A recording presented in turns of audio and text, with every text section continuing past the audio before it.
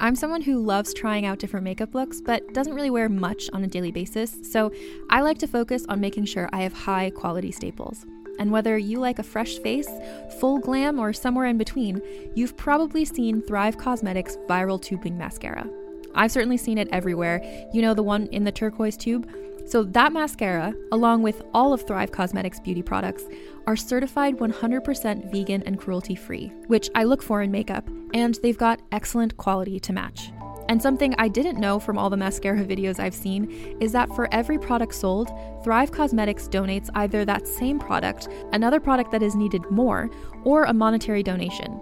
They've worked with over 500 nonprofits to help with a wide range of causes like supporting cancer survivors, people experiencing homelessness, education access, and so much more.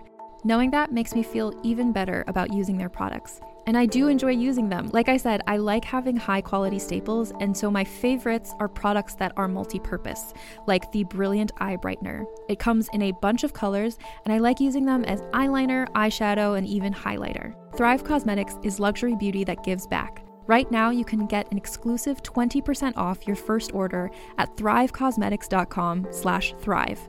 That's Thrive Causemetics, CAUSEMETICS.com/thrive for 20% off your first order.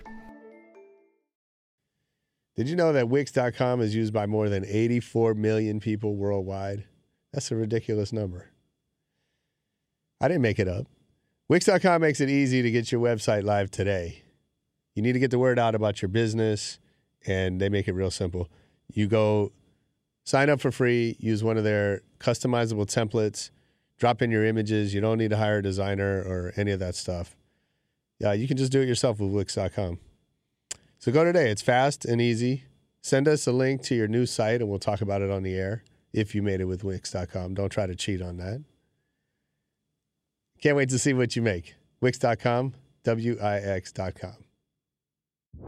What's up? This is Rebel Radio. What up? What up? This is DJ Newmark. This is Peanut Butter Wolf. It's your boy. It's okay. Keep checking out Rebel Radio. Rebel Radio. This is Rebel Radio. We're in the place right here. Rebel Radio is going down. Did you say Rebel Radio? Oh, wait. Let's do it again. Rebel Radio. What's up, Rebels? Welcome back to Rebel Radio. I'm your host, Josh Levine. I have a very sexy episode for you today. My guest is Missy Suicide, the CEO and founder of Suicide Girls. You might know the website or the books or the TV shows, the movies, the burlesque show. They do it all.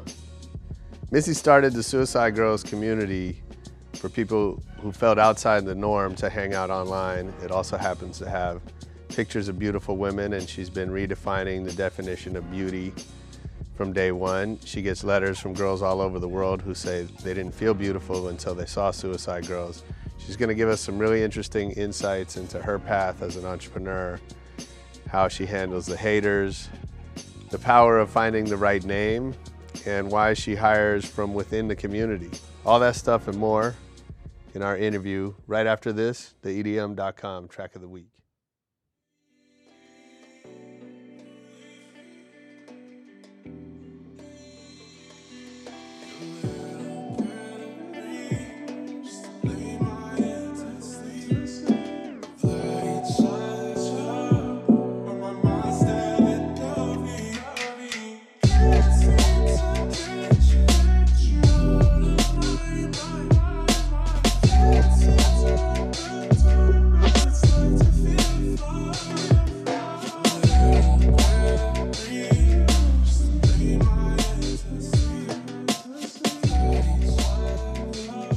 Okay, that was Diggy with the song Tragedy, our EDM.com track of the week. If you like that, get over to EDM.com, and I'm sure you'll find some more music you like.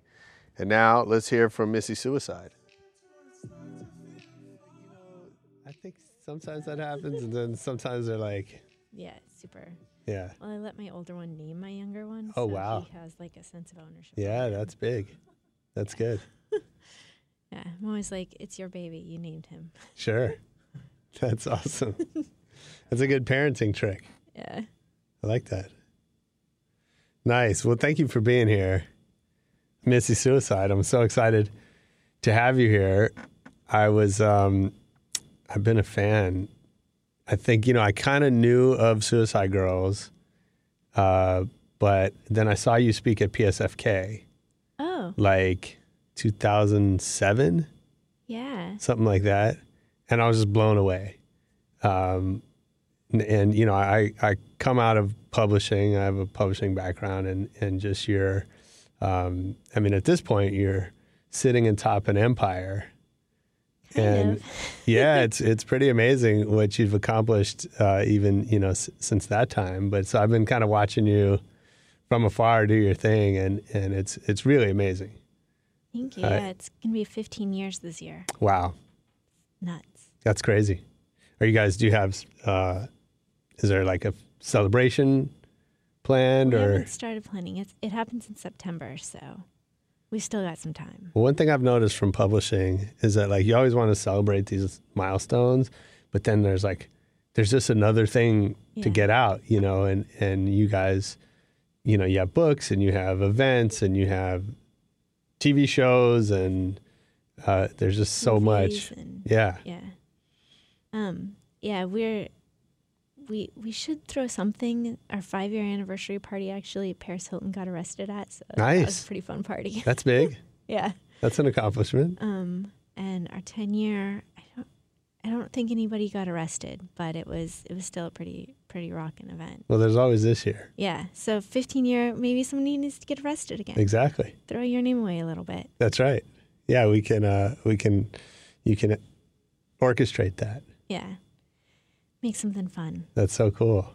Yeah. We've got the burlesque show. We're going to be in Germany in November. Blackheart Burlesque. Yeah. Mm-hmm. And very cool. Yeah, that's been going strong for like 3 or 4 years now. Yeah. We're going to be touring the West Coast and Canada. Yeah. In late April, early May. So if you want tickets, go to blackheartburlesque.com. Yeah, it looks awesome. The stuff I've seen online. So I want to go. I want to sort of take us back to the beginning, how you got into this crazy business. But you're also the first photographer, if I understand, right? Yeah. So it was kind of an accident that it started.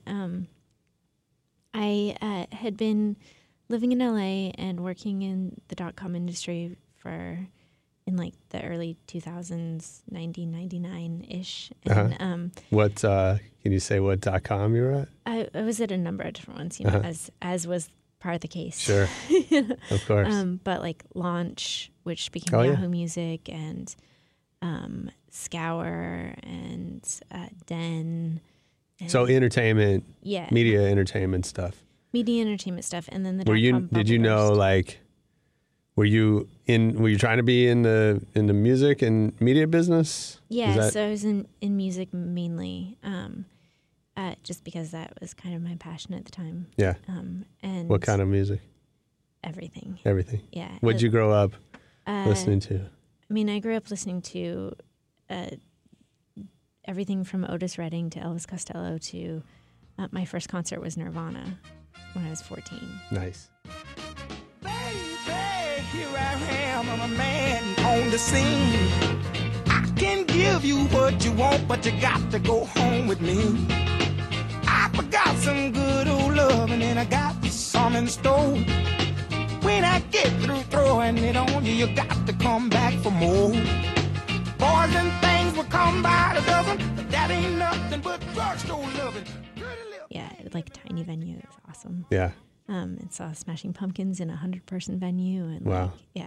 So. Do you remember the first record you bought?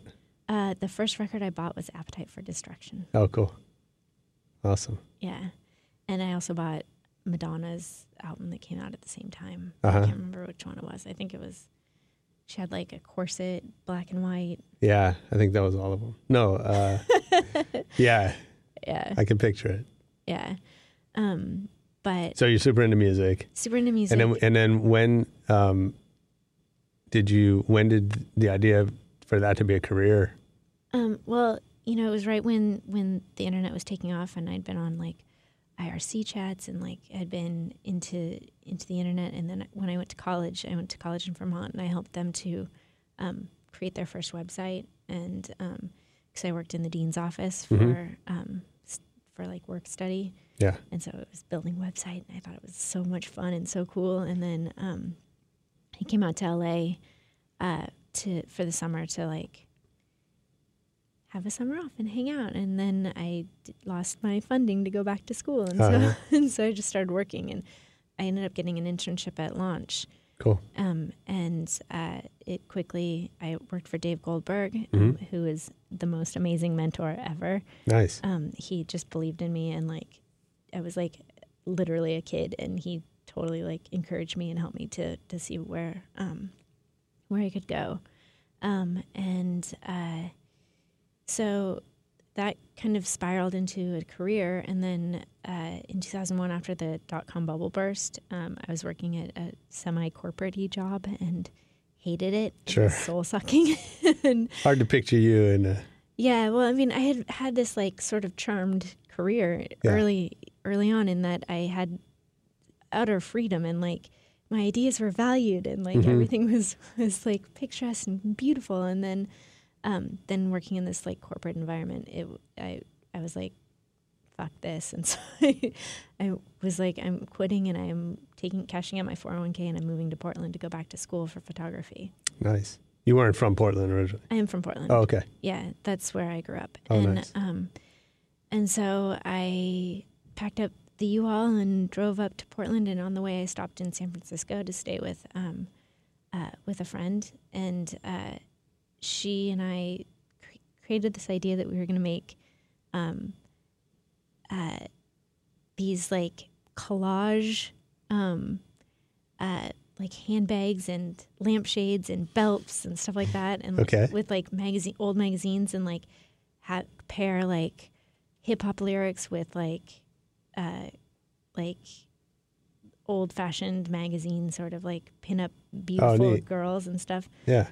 And we created a website where we could upload and like sell, and like it was kind of like an early Etsy sort of like very, very base sort of thing. And and so we went to this magazine store called the Magazine, ironically enough. And I found these I was looking for like vintage fashion magazines, and I ended up finding these old Playboys.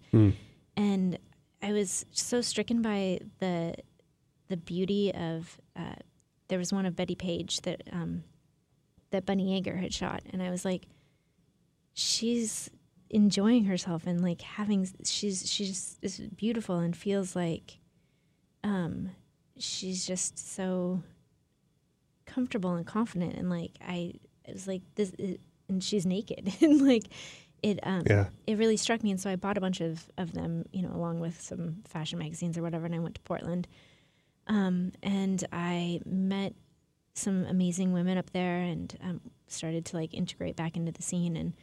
And one day, a friend, the first Suicide Girl actually, Rose, found the magazines, and she was like, "What's this? Your, like 13-year-old boy stash of porn?" I was like, "No." And I explained the whole concept about how I wanted to shoot pictures of women that had the same feel, like that there's just something that was lacking in today's imagery of women, that they were just so free and confident. And she was like, "Okay, shoot me." And so I shot some pinup photos of her.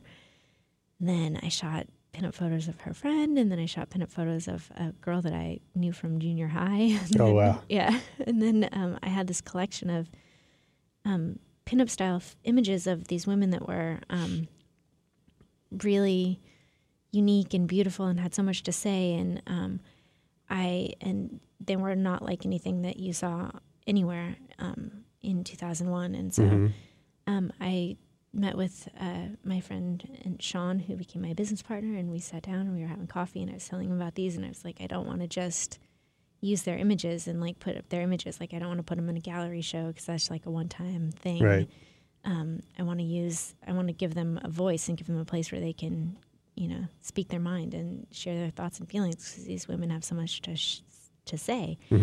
And so he was like, "Well, let's create a website. That's what we've done in the past. Like, let's just create a website." And so we put up a website, and it was one of the first community sites that existed, and we wanted it to be sort of zine style, where like, you could just write about anything that you were passionate about, you know. And if you had four viewers, or if you had 4,000 or 4 million, you know, like it was still, it was you could talk about whatever niche you were into, and connect with people who shared your thoughts and feelings, and then the girls could express themselves. And now it seems like such a mundane concept, you know, because everybody's like sharing their, everybody takes around like their breakfast, you know, like, and back in the day, nobody was doing it. And it was the thing that we got the most flack about was, you know, nobody's going to want to put their actual true life next to pictures of boobs. Like, that's crazy. Yeah. What are you thinking? Yeah. And so... Yeah, because the men's magazines at the time, you know, it was all stories. Right? It was like, I mean... It was all fake. That's what I mean, right? It was all made up, you know, about this... Tawny loves candy, and she loves... Exactly. She likes to go on long walks in the woods with her dog. And, like someone wrote that. She had nothing to do with that story, right? Yeah, I mean, maybe she did like to go on walks in the woods with her dog, but she certainly didn't put that. That wasn't her own words. Yeah. Did people believe it? Like, so if you grew up reading these magazines with all this made up stuff, and then you see this site that's got real stories, like, was there a point, did people get it right away? I think so. We launched on September 3rd, 2001. And interesting timing. Yeah. And, you know, we'd kind of grown an awareness around Portland. So people were starting to propagate it with, you know, and the girls were putting their own stories. And the members also had blogs where they could share their thoughts and feelings. And then, so it was starting to grow slowly, and people were starting to get it. And then September 11th happened. And, instead of being like this negative omen, it ended up being this crazy positive thing where people could share like just the harrowing loss, and like the total, you know, everybody felt so alone, and so like their whole world was fucked up. And so they could share that and connect with people that were going through the same thing. And it really helped to build up the community because people had a place where they could come together. Sure. Yeah, that's amazing. So, you know, like, that's so interesting because, I'd almost expect there to be some sort of skepticism. Like, just, you know, is this like, I just wonder, do people have trouble figuring out where to put it? Like, is this a porn site? Is it a community site? Like, in your brain, you know, so I'm just curious, like, did you have to kind of go through that with people, or did they just get it? Well, no. I mean, I feel like nobody got it. Nobody understood what it was. And the fact that they were putting these naked images up online, automatically it just had to go into the porn category for people, because that was the only thing that the internet was for, was porn, you know? And, you know, I really saw it as the images are designed to showcase how each girl feels beautiful about herself, as opposed to how the photographer wants to frame out the world, which is what 99.9% of photography in the world is about the photographer and their vision, and the model is superfluous, you know? It's a prop. Exactly. Yeah. And so, you know, in really trying to display how the girls feel sexiest about themselves or feel most beautiful, you know, I saw the platform of the internet as a way to carry on that by giving the girls a platform to share their thoughts and feelings, to make it more about them, and to create something, a new type of art, a new type of self-expression. And, you know, that's in and of itself seems super antithetical to porn to me. Sure. But I quickly learned that everybody was just like, oh, so it's a porn site, so you're doing porn. Right. I was like, no, not really. That's not. Did that have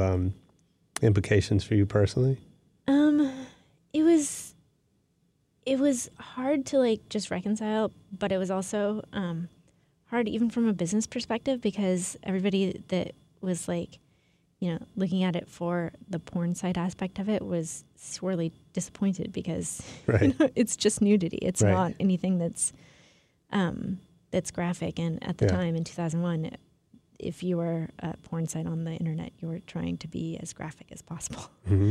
And so we were this team site for porn, in which we didn't even want to be. We didn't want to be associated in that realm at all. And it wasn't really, because it was on the internet, which was this sort of like new kid platform. Mm-hmm. It wasn't considered art, and there wasn't any other community site online. So it was just floating in its own category, and people didn't really understand what it was. So when you do that, I mean, again, we sit here now and there's, millions of fans around the world, on your site, on Facebook, on Instagram, like, it really is an empire. Yeah. There's like 20 million social network followers. Yeah. So how much of that was the vision from the beginning? Like, you and Sean sat there over a cup of coffee. Like, was this like, I mean, obviously you didn't know we're going to have, 6 million people on Facebook, right? Yeah. Which didn't exist at the time. But if it was, then perhaps I would have started Facebook. Yeah, exactly. But like, how big was the vision when you started?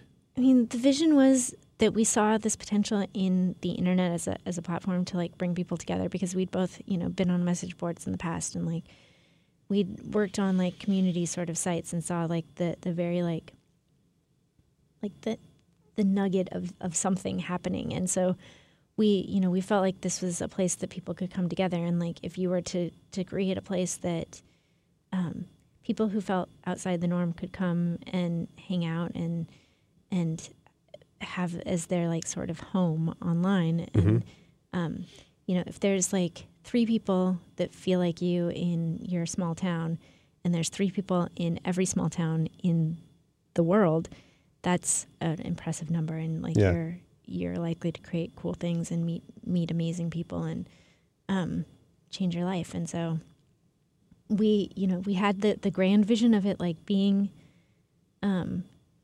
something that people could use to come together, but we didn't see it happening exactly as it has. Sure. Yeah.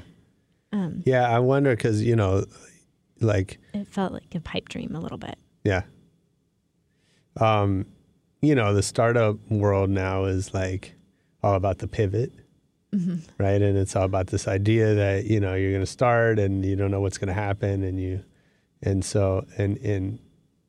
So they, that world has worked really hard to kind of get people in that mindset that things are just going to change no matter what you think. Mm-hmm. And so was that like, is that how you saw the business unfolding? Is this like series of pivots, or was it more sort of natural than that?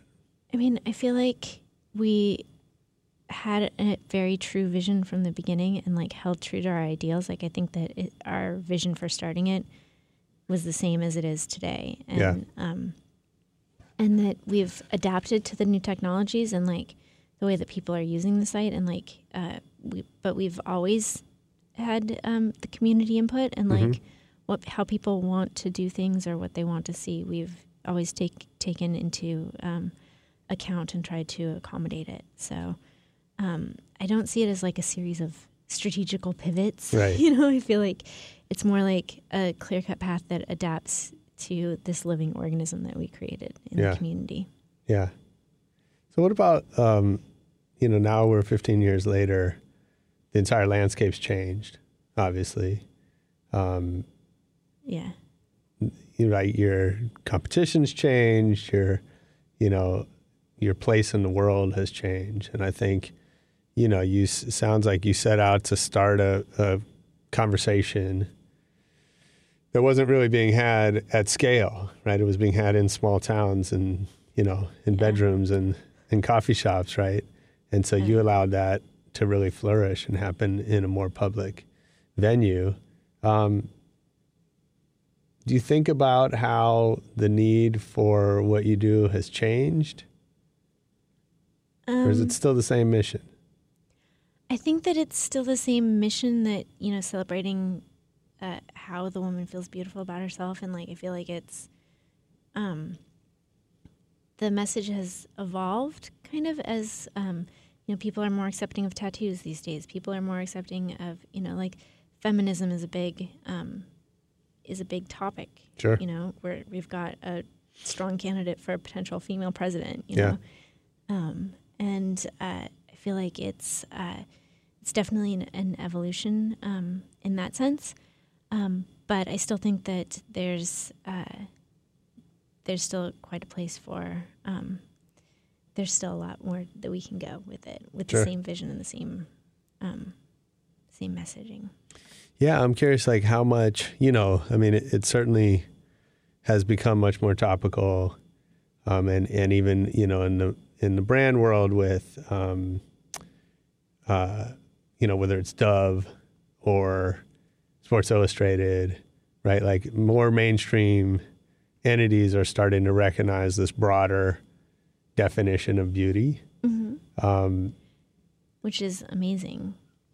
But there's still so much farther to go. Yeah, I would imagine. I mean, I get emails every day from girls from around the world that say that they didn't feel beautiful until they saw the girls on Suicide Girls that looked like them, and that that the girls in the images not only were being celebrated by others as being beautiful, but in their, like, you can tell in their faces that they feel beautiful, and that how that impacted everybody's life. And it's there's still, I feel like, it's great that Sports Illustrated and Dove and companies are starting to portray more real women and more just a more diverse range of beauty, but there's still so much more that can be done. Yeah, of course.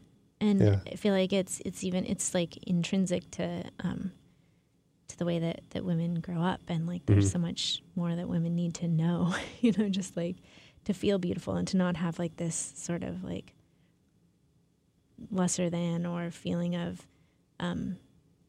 having their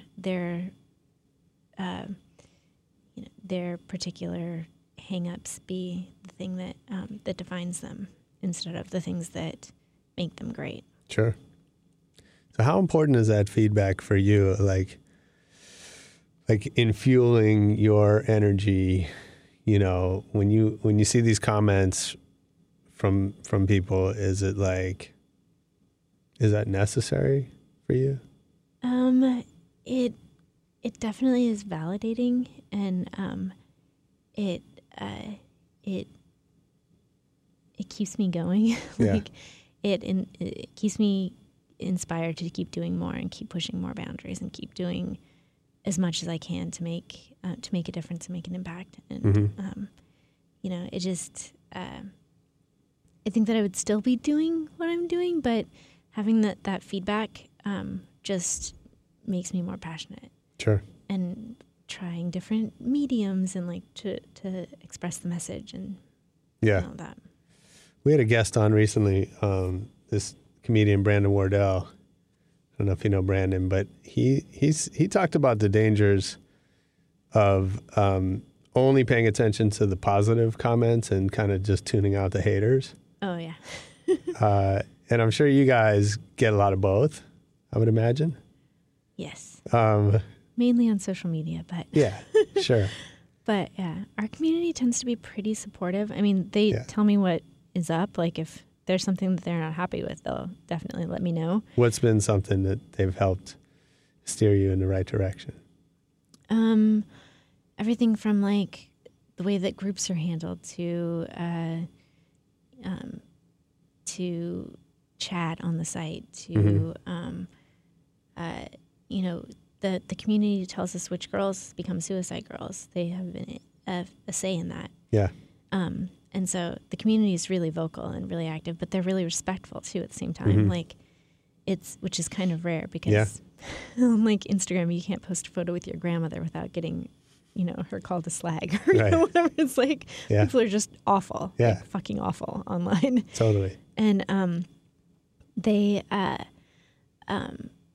but on Suicide Girls, people post naked photos of themselves, and there's rarely like one comment that's semi unsupportive, Sure. So I feel like that's great. But I mean, we do read all of the hater stuff too. Yeah. And I feel like it's important to see, but see the haters. But I feel like for the most part, it's noise. Like it's. How do you filter? How do you know what to pay attention to and what to ignore? It's interesting because like we do Facebook streaming now, with live streams. Yeah. And the other day I did one, and like there were haters that called out like the specific things that I was insecure about, like your eyebrows. What's up with those? Like, and I was like, fuck, man. Right. I didn't do my eyebrows about you today. Yeah. Oh, and it goodness. was like, like they just know how to somehow hone in on the things that you're the most insecure about. Sure. And so it's hard to filter that out, but at the same time, it's like, you can kind of, in retrospect, it's like, you can say like, okay, well, you know that you didn't do your eyebrows good today. Right. And by the way, your eyebrows look great today. Thanks.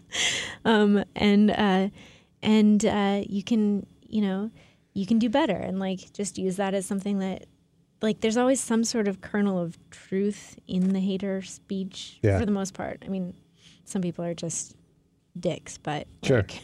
So what have you heard that, like, do you ever hear something that makes you question, the mission or like what you're doing?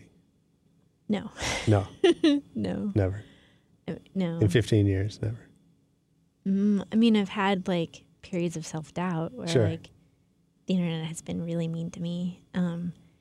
But, for the most part, like there was a whole thing like 10 years ago about how I wasn't feminist and like how I shouldn't use the word feminist and all this. And I was like, right.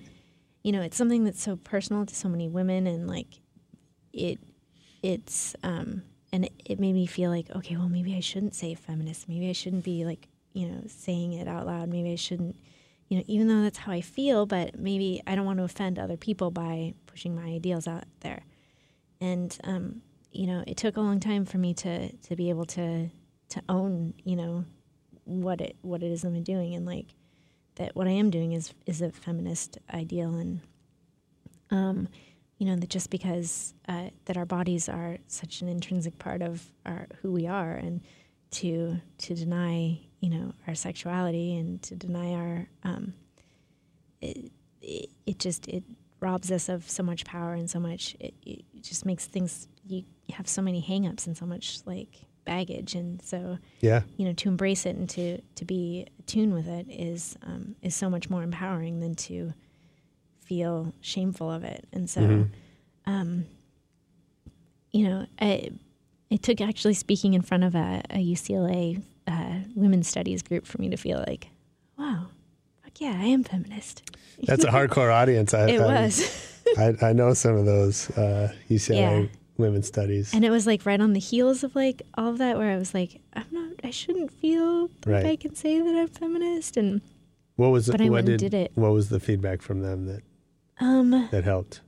There were girls in there that said that that the body positivity, and that they felt empowered by the body positivity message, and that we shouldn't be separate. And it like just feeling like the embrace of other women that were studying women's studies helped to just bolster my confidence. Yeah.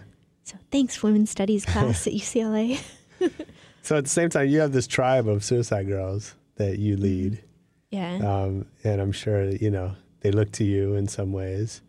And I would imagine they support you in some way, right? That there's this give and take with that community.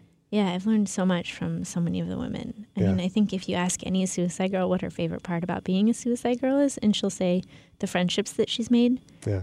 because it's such a rare supportive community, because, you know, our whole basis is that, you know, every woman is beautiful, and that so it takes away the competition that was dominant, I feel like, in society more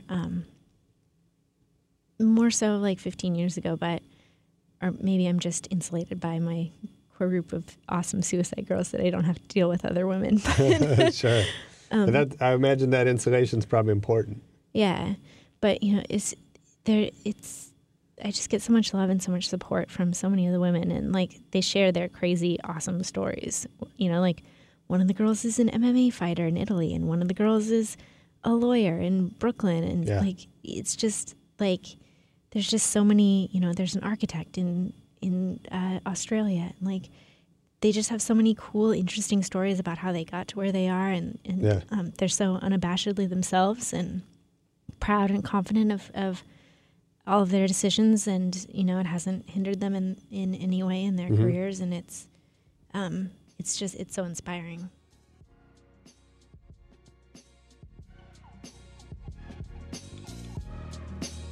Big shout out to our sponsors at Wix.com. Thank you to Wix for supporting the Rebel Radio show. And the rest of you need a website for your business, your personal portfolio, whatever your hustle is. You need a site that you can send around. You don't need to spend a bunch of money hiring a designer, a coder, all that stuff. Just go to Wix.com. There's hundreds of templates you can choose from. It's real easy to customize, drop in all your images, your text, all that stuff. And the result is a great looking website that you made yourself for free, and it's fast and easy. So save a bunch of time, money, and all that. Get it done. There's no credit card required or none of that hassle. You can get your website live today. Wix.com, Wix.com.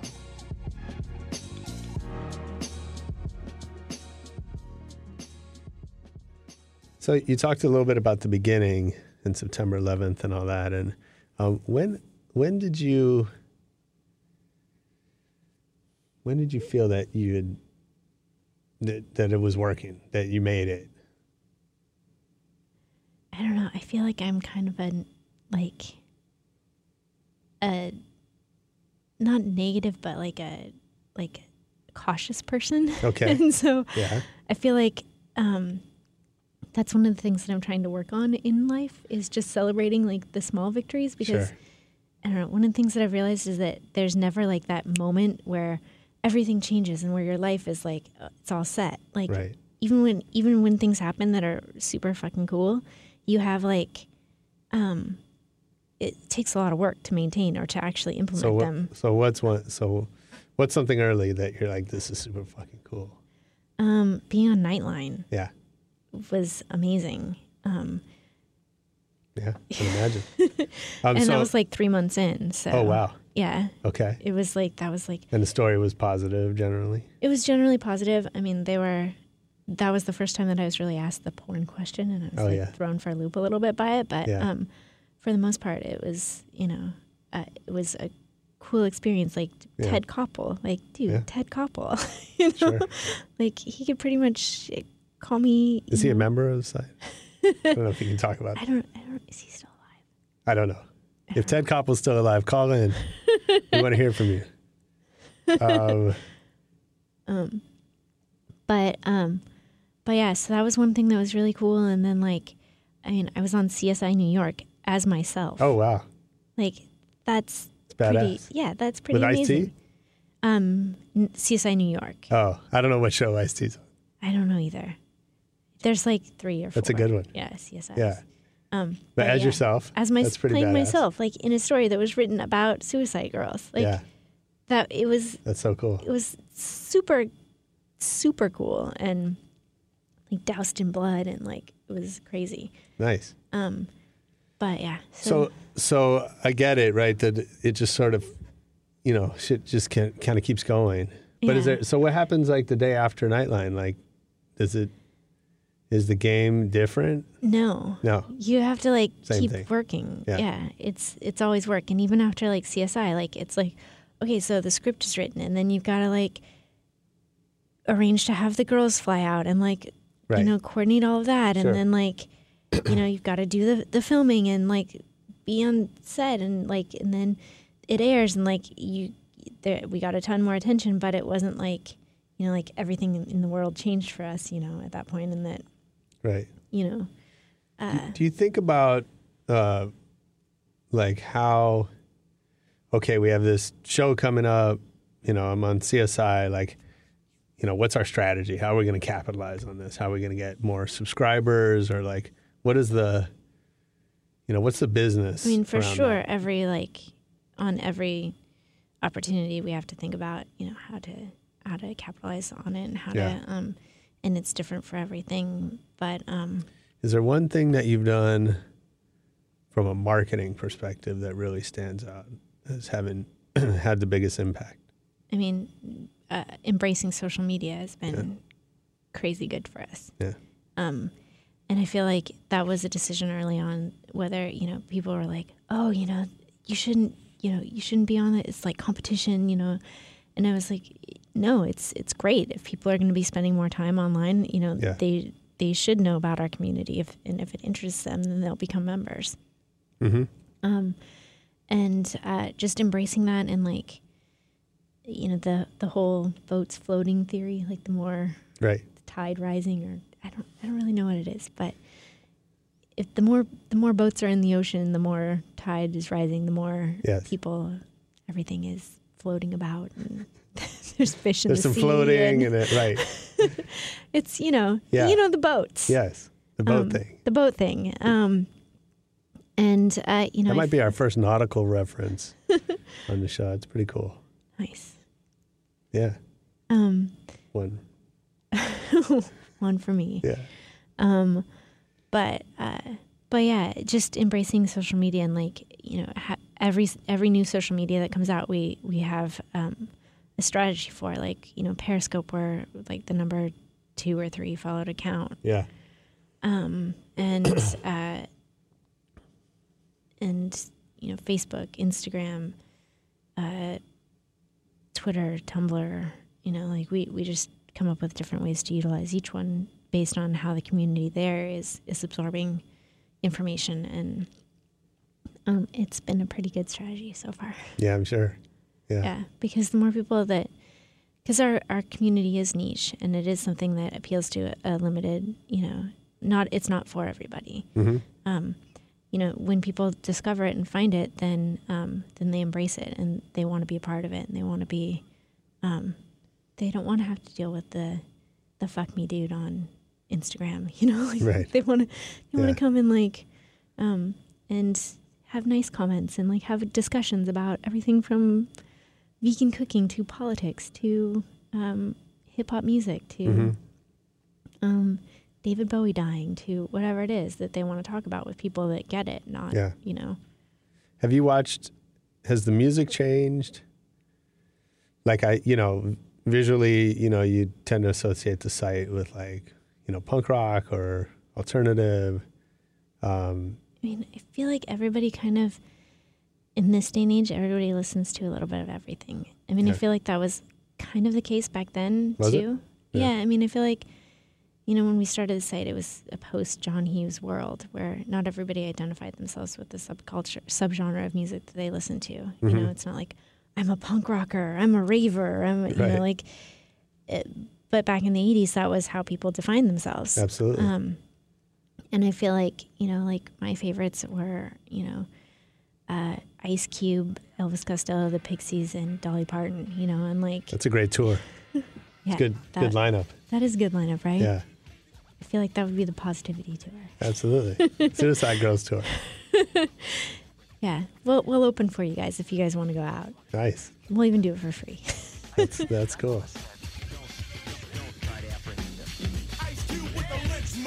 I got it going on. A nigga that's living in the city of the criminal zone. One time can't keep the law in order, cause everybody's going crazy for a quarter. You tuned in to the #1 crew in the area. The way I'm talking, I'm scaring you, I'm daring you to raise hell and bell and brag and sag, but be down for your flag. Cause if you whiz or you ain't a gang banger, keep one in the chamber, cause you'll get them things put on your son. And so I feel like the music has evolved and musical tastes have evolved, but David Bowie was huge and shocking death this year, but Phife Dawg was also big, had a big impact on a lot of people's lives, and it was heartbreaking as well. What is the impact? Because as a teen from the 80s, when we definitely identified ourselves by genre,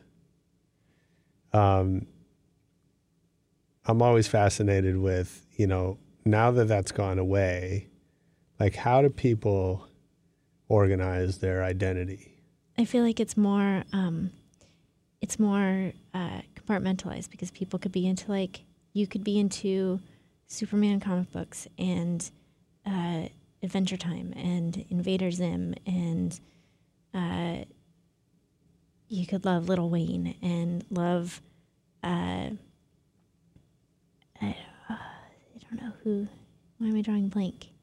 Any number of alternative bands, sure, and then or indie bands, and then and that's like you're allowed to be more of a unique sort of free floating thing, and you can connect with other people that share those specific interests, but they don't have to share every interest anymore.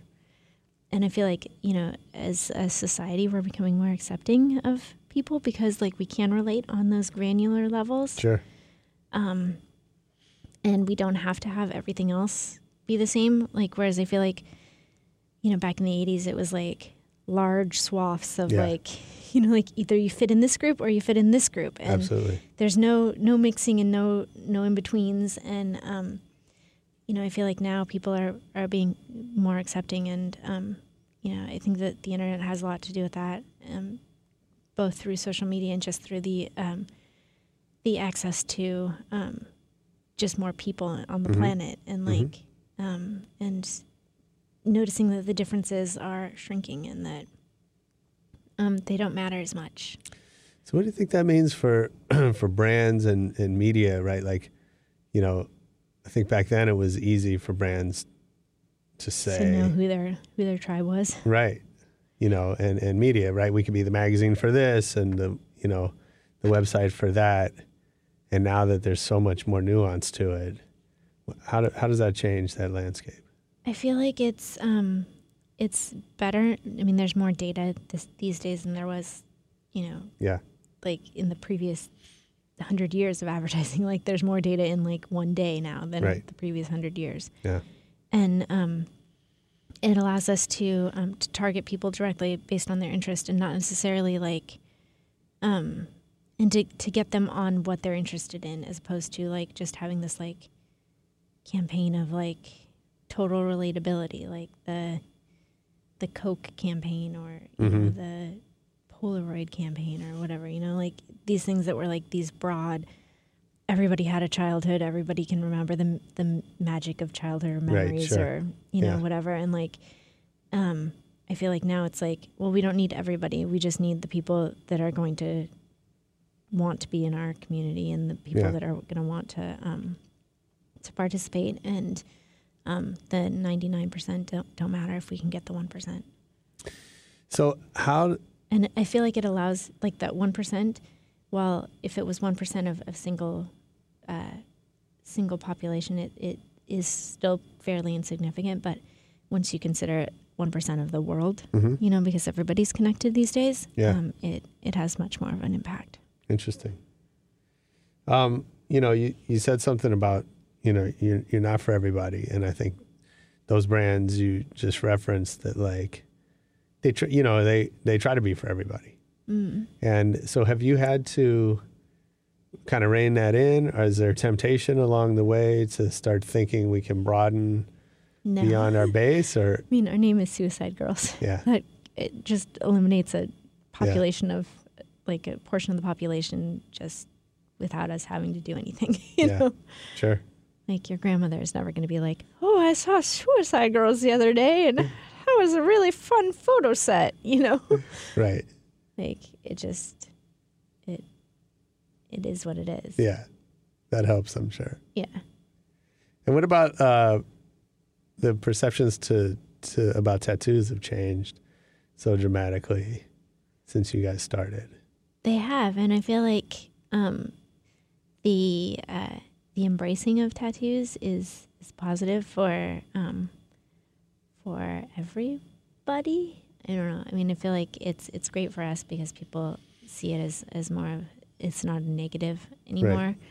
Right. But the whole point of a tattoo to me is that it's a marker in time of like some memory or something, so that you're marking on the inside what's going on, or on the outside what's going on the inside. Mm-hmm. And so they're not meant to be things that you're like, I'm always going to like butterflies, and so I'm going to always get a butterfly. Right. That's the one thing that I know that I'm never going to change, and that's the thing that I'm going to have forever and be stoked on. Yeah. It's not, you don't have to think in those grand terms. It's like, I'm 20 years old and I'm having the time of my life and I feel free and I'm happy, and I saw a butterfly across the street the other day and I want to remember that moment forever. And so I'm going to get a butterfly tattoo. Yeah. And in 20 years you can be like, I've outgrown butterflies, but like they're still, but that memory of like being 20 and having that moment is forever indelibly put on my body. Sure. I wonder, I have a couple friends in the tattoo removal business, and I wonder if they would say the same thing. Well, yeah, I wonder if, one of them kind of, told me his vision is a world in which tattoos are temporary, right? That you can put them on and take them off at will. Yeah. That obviously supports his business, but that's why he started it, because he thinks that should happen, right? Yeah, that they can just be. I mean, that it can be that moment, and maybe when that moment's over, the tattoo goes. Well, eventually, if you mark every moment, you're going to run out of space, right, and need to start again. Yeah. And so that's where the tattoo removal comes in. Sure. But I mean, I think that if you're selective with if you can use your Instagram to mark most moments, but the ones that are extra special, you mark on your body. Yeah. You should have enough. There should be enough real estate for a lifetime. Yeah. And as you get older, you get a little bit more real estate. So. Sure. So it's always been, kind of counterculture. I was just talking to somebody, guys my age, we all got our ears pierced. Mm-hmm. And, in high school, that was just a thing. And, our parents were all shocked. And then 10 years later, I don't think parents were shocked anymore. Right. Yeah. And then, everyone started getting tattoos. Like, when I was in high school, 0 people had tattoos. It's definitely not par for the course. No, certainly. And it, so it was very much countercultural, and this it was an act of rebellion to some extent. Mm-hmm. And, that obviously I think has changed quite a bit when you see them every day. And I mean, they still think that it's an act of rebellion, but it's more personal rebellion. Like, it's more, I don't know, I feel like they're more significant to people these days. Like, that it's more of like when you're full of teen angst and you just want to show the world what is going on inside of your head. Right. And you can mark it on your body and have that. It's a little bit of a release, and it's a little bit of, it's rebellion, but it's sort of like controlled rebellion and in a positive sort of way. Sure. And then when you're, 30 and you want to get it taken off because you're no longer that teen angsty person, and you don't want to be reminded of that, you can go see your friend. Yeah, sure. So I just wonder, what, because there's this idea that those things need to escalate, right? And, you could say the same thing about the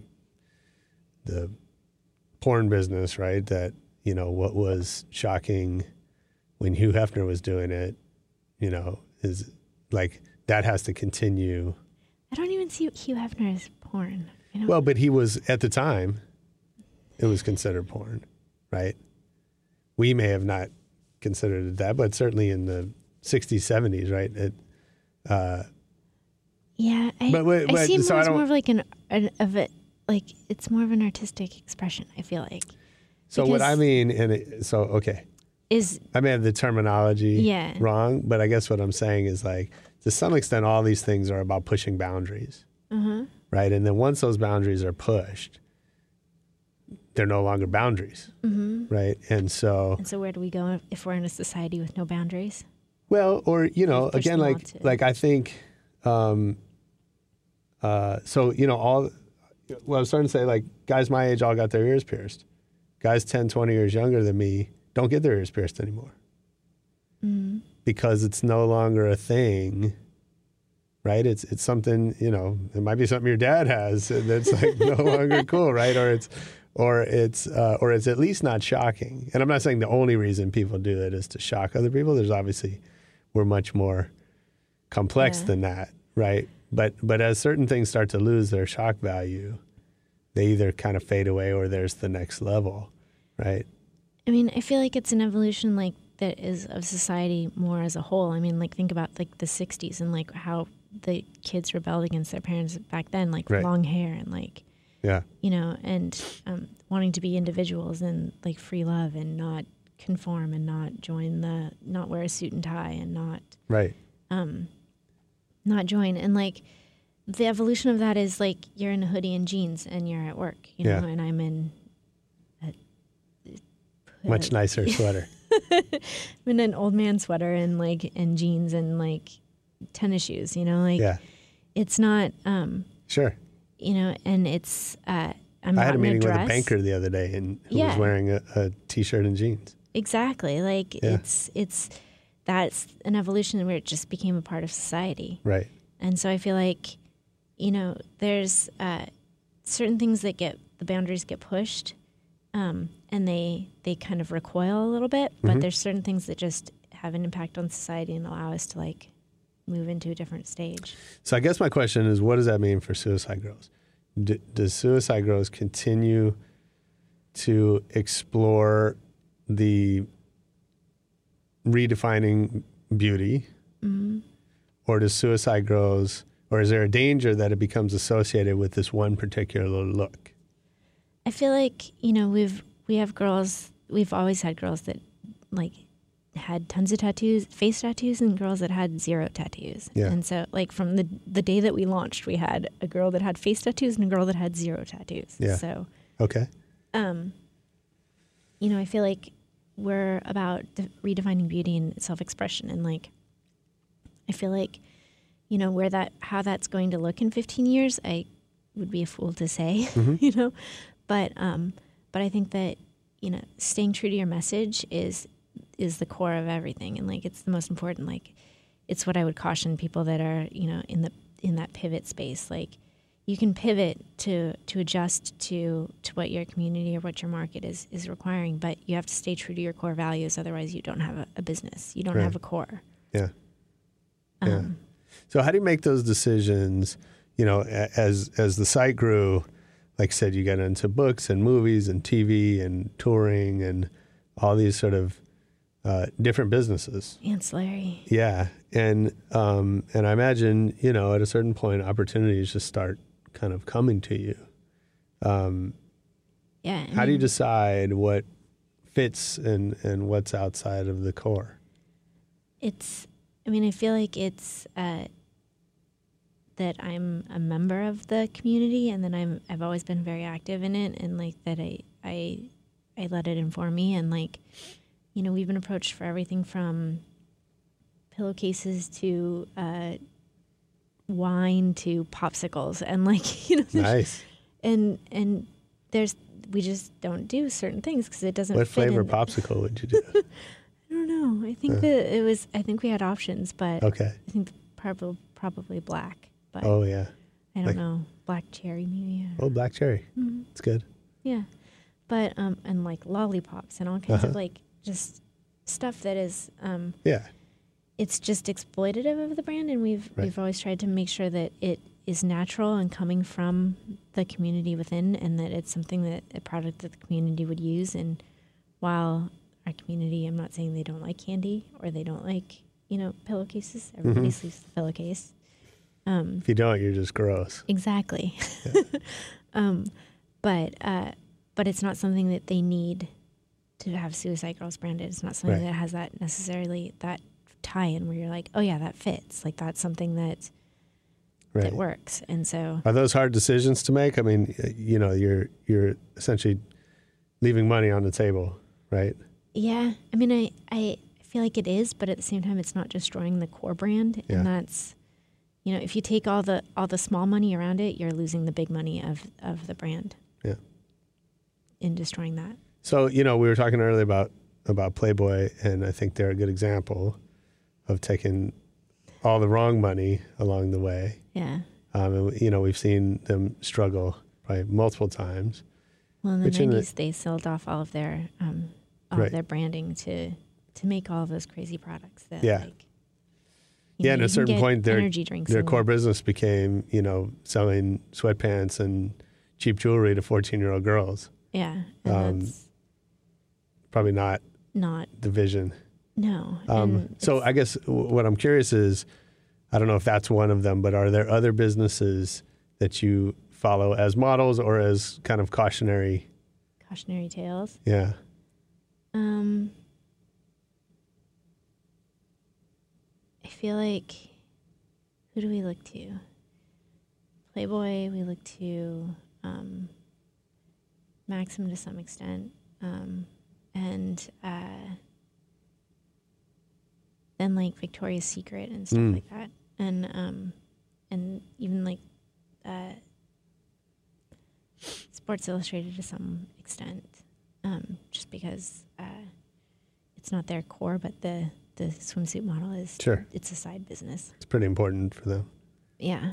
Yeah. And although none of those brands get community the way that you guys do. It's true. I mean, and I feel like that's what Playboy was attempting to implement a bit more of, with their sort of revamp of late. But yeah. I don't know. I heard that they're selling. I don't know what it's. Yeah, I think I heard that. I don't know the details, so I don't want to.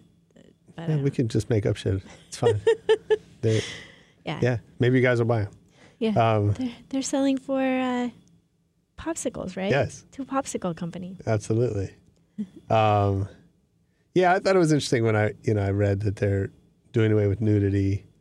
Yeah, I feel like that was a slap in the face to women. Like, I feel like for so many decades, Playboy was, the sort of bastion of acceptable beauty, while it had a limited view of what was like the female ideal, it was still, saying that there was nothing wrong with your bodies and that you should embrace it. And like, it had a very healthy view of sexuality, and it was progressive, and it had, it was not afraid to pair, literary thought along with the nudity, and like, and it had this embracing of your body, and that your sexuality wasn't something to be ashamed of. And for them to then say that nudity was not a part of what they were all about anymore it's kind of a slap in the face to women, I feel like. That's a really interesting perspective. I mean, that didn't occur to me, but it makes perfect sense. Yeah, it's we've built our brand on you, and now you're not good enough. Right. It's really interesting. I just took it that like this is their ultimate statement that they've just lost their way, because, although I got that what they did is not unique anymore the way it was when they started, but that's the way business goes. But I feel like if that's not your brand, then you don't really have a brand. Exactly. Like they haven't come up with some other thing to really replace that. Yeah, I mean, their brand was built on, all of the amazing interviews and book previews and reporting and all that, as well as like the women. Sure. Yeah. And I feel like they kind of tamed down both aspects of it. Right. Yeah. And you can get that stuff elsewhere.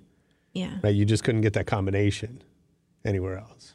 Right. But you can get kind of either part. Except for on Suicide Girls. That's right. How do you make time running a company and raising a family? How do you make time to be an active participant in the community the way you described? I feel like I take, 2 days a week where I do the feature feed on the front page and like go through the community and like see what's going on and like and comment on things and be active. And like if I just take those 2 days, then I can. And I mean, I'm involved in other decisions, Sure. that come up like messages or emails or things that happen, throughout the week. But being like consciously making an effort to be tied into the community at least 2 or 3 days a week is important. That's amazing.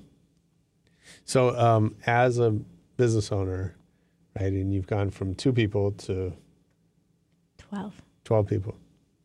It's big. It's still pretty tight. It's good. Still, yeah. But still, so I imagine you've had to evolve your style and be willing to kind of let things go. Yes. How's that been? What's been the hardest? The hardest part about, I feel like being a manager is, kind of like being a parent in the way that like each phase is hard. Right. Like giving up each phase has its own challenges. And like at first, I was so meticulous that like all the shop orders that would come in when we first started the company, I would tie up with a ribbon and write a handwritten thank you note to every person that supported us and like make sure that everything was packaged properly and like that do quality control on all of the merch and like and spend like hours on every email and like just make sure that everything was top notch. And then when it just became overwhelming to run everything that way, having people come in and like having the quality sort of not degrade entirely, but just not be that sort of obsessive, crazy person level of perfection. Sure. That was hard to give up. I'm self-taught, and so explaining my process and like when I'm asked like, why do you do it that way? Mm-hmm. Like, I don't fucking know. I just do it that way. Right. That's the way it works. Yeah. Like I don't have like that teacher background, and so that was very hard to like to be able to just take a step back and like be like, okay, this is not a challenge. They're just interested in like, I don't know, and like using it as a moment to like have self-reflection and be like, I don't know why I do it that way. This is the way that's worked for me. Yeah. And then, then there've been, there's so many challenges of like mentoring people and like, we hire girls from within the community to work for us for the most part because, both Sean and I dropped out of college and, we feel like with enough training and opportunity, anybody can do anything that they set their mind to. Yeah. And so, we for 90% of the jobs we hire girls that are models on the site. And so that has, had its challenges and like, it's been incredibly rewarding when there's, super successes and there's been some disappointments and some heartaches when things don't work out the way that you had a vision for. If you were starting now, would you still do it that way? I think so. Yeah. I think that it's important to be able to take it back. And I feel like it's kept us smaller probably than if we'd taken VC and like had blown it up. But at the same time, like I don't think that I would be doing it 15 years later. Yeah. If we'd done it differently. Yeah. And I feel like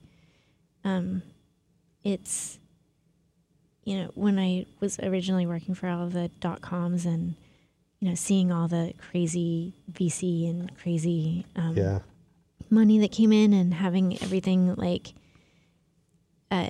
just turn over so quick and like billions of dollars like just disappear, poof, and like nobody cared. And like that was an important lesson to me because I was like, I don't want to just be like rich and not have to work. I want to do something that I'm passionate about and like something that I love. And so, I made a conscious choice to continue doing stuff that I love and not to be, fat cow. Sure. Or I guess, what is it? What's the word for fat cat? Fat cat. Yeah. Yeah. I'm really bad with analogies. No, I like it. I like the mixed analogies. It's better. Yeah. Anyone can use the regular ones. Anybody can use the right ones. Right. Make up your own. They're much better when you, Exactly. It's like tattoos. Like, That's right. You just have to express yourself. That's right. Pick and choose. I so- like cows better than cats anyway, so. Yeah, cows are way better. Yeah. Yeah. They've got doughy big brown eyes and like eyelashes and They stuff. give milk and cheese. They would give cheese, which is, Cheese is pretty important. and ice cream. Right. So you talked about an early mentor. Have you had other mentors along the way? And like, who's taught you stuff that's really important? Well, I mean, I think Dave was huge. What'd you learn from Dave? I mean, Dave Goldberg was just, he taught me that to believe in people and to like believe in the ideas, and that, you know, if you have a good idea and you work hard enough, that you can make anything happen. And he passed away a year ago, I think. And that was devastating because he was my first boss, but he'd like helped me out throughout, you know, and Nice. that was really hard. And then I have I found like mentors in sort of odd places, like Anthony Zeiker, who created CSI. He's just such like, you know, he's a Vegas guy, and like he's you know, he a little bit of luck goes a long way, and like, you know, you just have to celebrate the things as they come, and like and then Ken Mock, who created America's Next Top Model. Wow. Yeah. Interesting. Yeah, I know. I've been lucky to have crazy, cool mentors. Yeah. What'd you learn from Ken? Ken taught me that if you have a good idea, you should just go for it, no matter what if it fits in your category, if it doesn't fit in your category, if it fits in your, you know, your wheelhouse. If you think it's a good idea, just work hard on it, and you can succeed.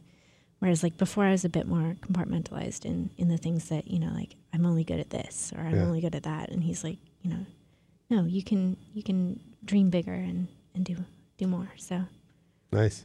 yeah. What sacrifices have you had to make that you weren't expecting?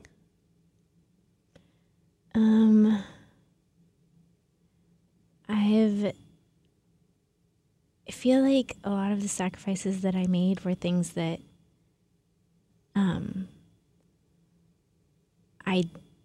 I could have not done as much. Like I felt like I had to be like the serious one, like running everything and like and not enjoying the moments as much. And I feel like I could have enjoyed more. I could have let some of that go and like still been in charge. Are you better at that now, or is that still the thing? It's an evolution. Yeah. You know? Yeah. I'm definitely trying to be better at it. But like I'm writing a book right now, and in part of it I asked a couple of the girls to write chapters about how Suicide Girls has impacted their lives. And cool.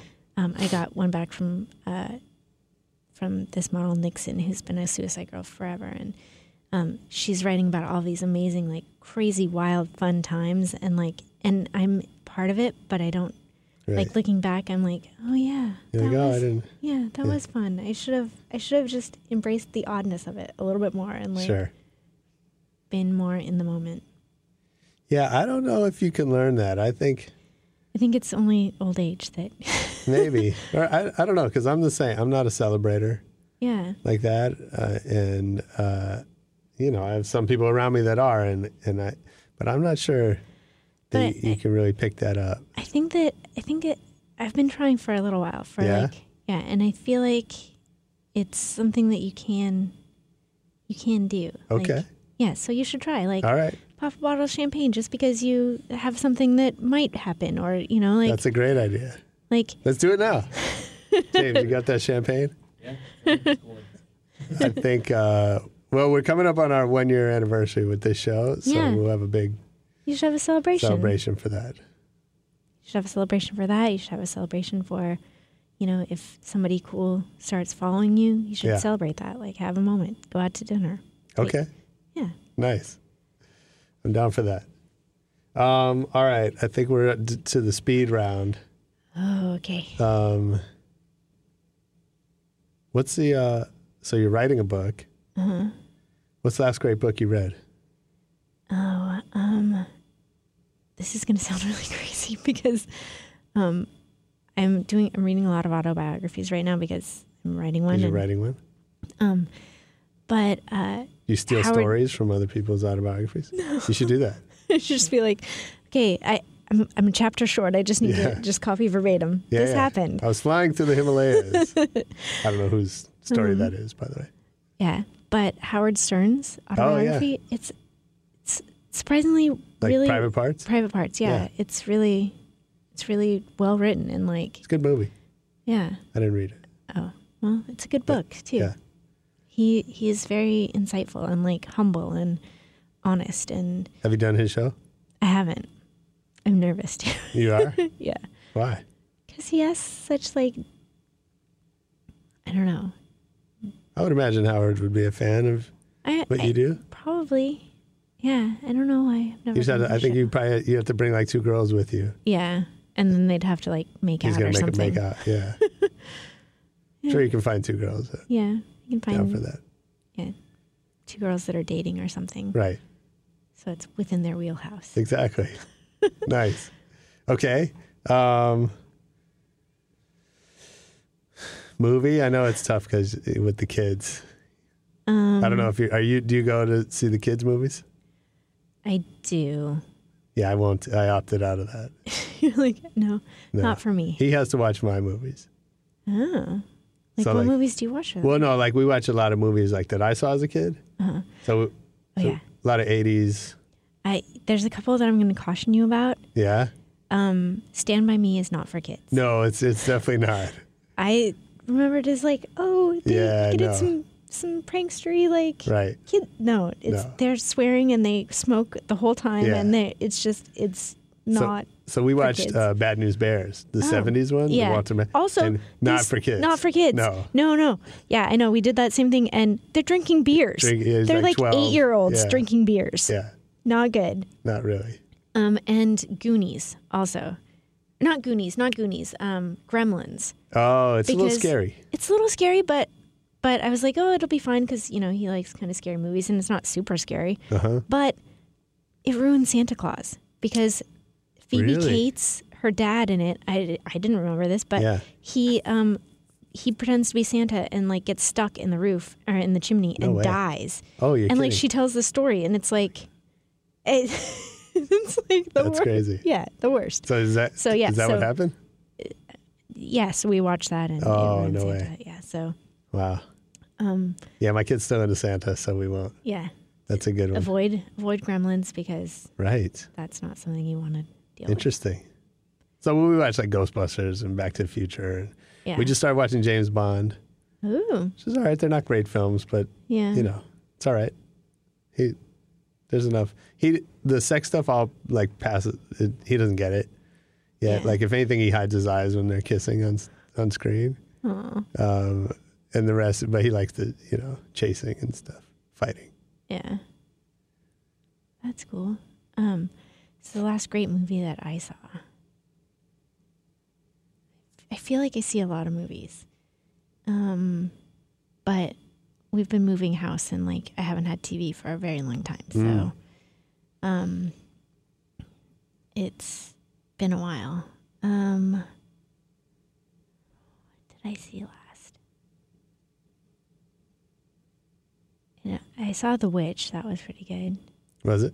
Yeah, it was like freaky. It was like creepy. I don't know. I like startle scare movies, and you do? It's not. So does my wife. Yeah, so it was not a startle scare movie, but it was like a lasting like creepiness. I saw. This is not very lightning. I'm just failing at the lightning portion That's all right. of it. What did I see? I saw Creed. That was really good. Okay. I love Rocky movies. You do? I love boxing. Nice. Which is pretty antithetical to who I am, but I love it. there's just something so beautiful about, you know, the amount of work that goes into perfecting boxers' bodies and like, and the movements and interesting, and like the studying and like, it's like dance. I feel like if you're a boxer, that means that you don't have very good friends. Because like somebody should have stopped you from getting punched in the face for a living. Yeah, they have huge entourages though. Yeah, but those people are feeding off yeah, of those them. people are not your friends. No. Yeah. Absolutely not. Do you travel with an entourage? I don't. No. I mean, I'm here by myself today. Well, that's true. Yeah, I don't feel like I need to travel with an entourage. I don't know. I'm drawing a blank on movies. Can we come back That's to okay. it? We don't have to worry about the movies. What about as a photographer? Are there photographers that you're checking for? Anyone kind of up and coming that inspires you?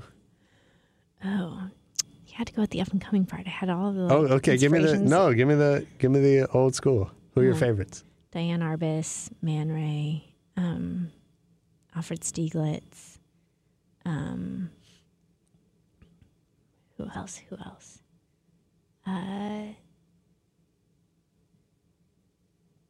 It's a good list.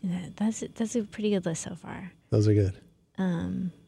There's another one that I'm completely drawing a blank on right now, but it's like they're doing a retrospective at both the Getty and LACMA this month.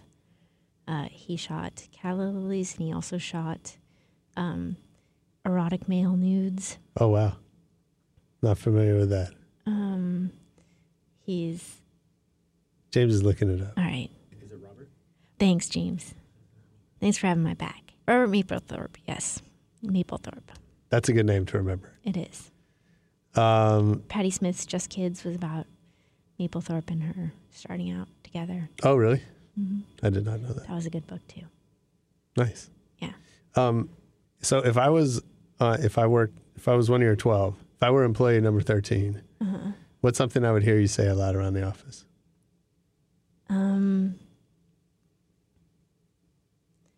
Oh wow, what would you say? I don't know. What do I say around the office? You'd probably hear me talking about my glittery pants or my glittery shoes or my glittery something. Glittery fingernails. Glittery fingernails. Exactly.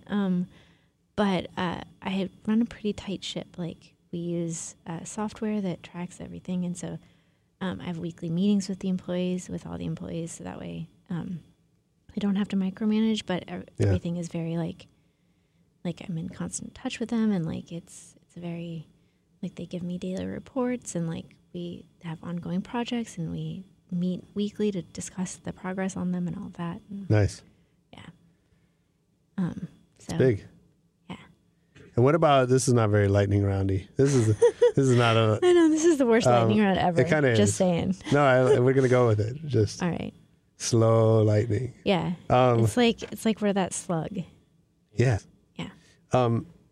So you have a partner. Yes, I do. How does that work? How do you divide and conquer?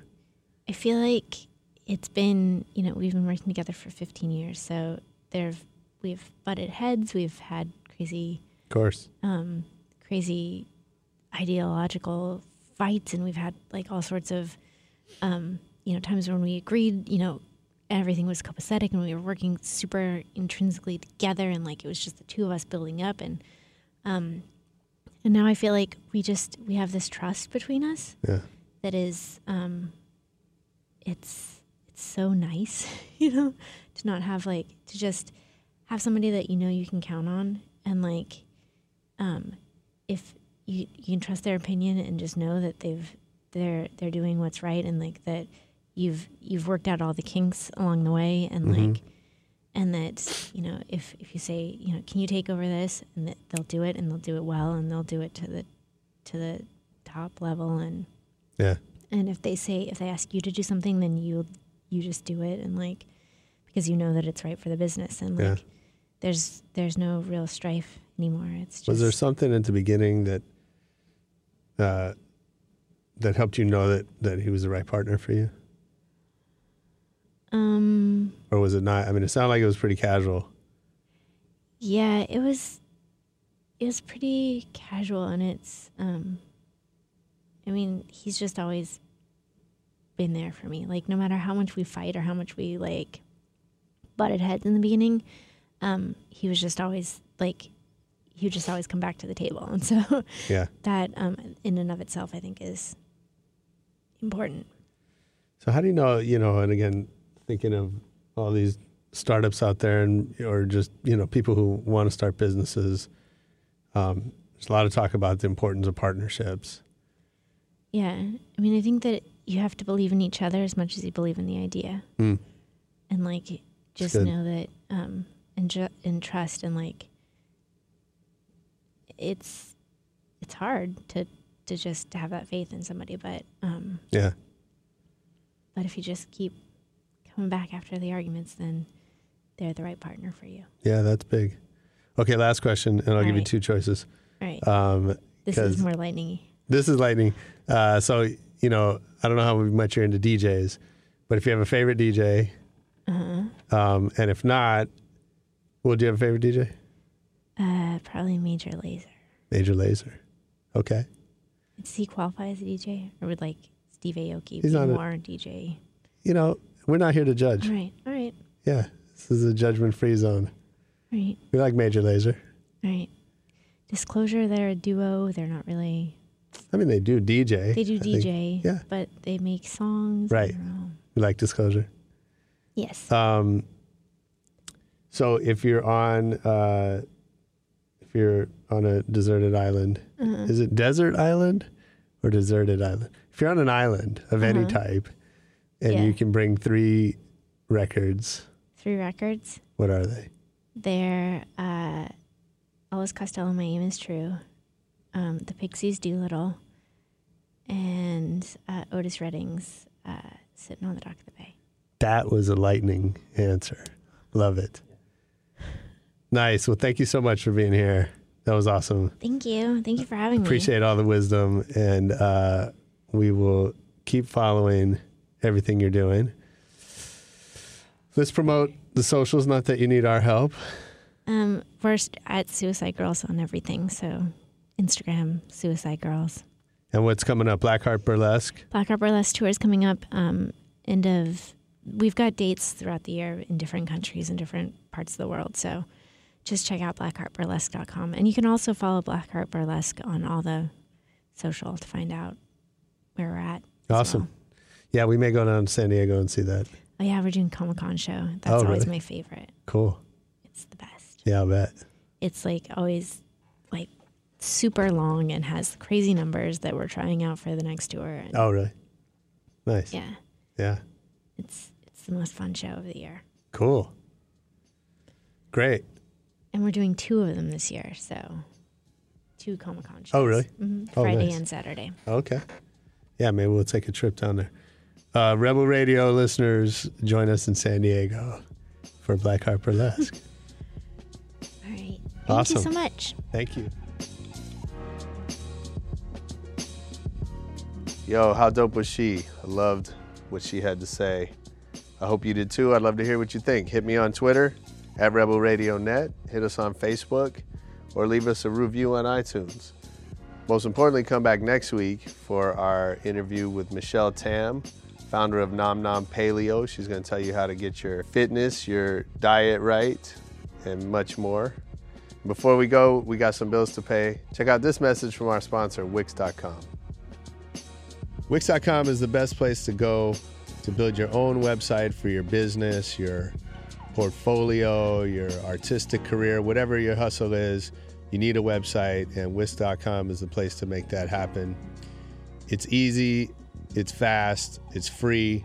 There's hundreds of designer-made, customizable templates, and you can just drag and drop your images, your copy in there, and you're done. Wix.com, that's Wix.com.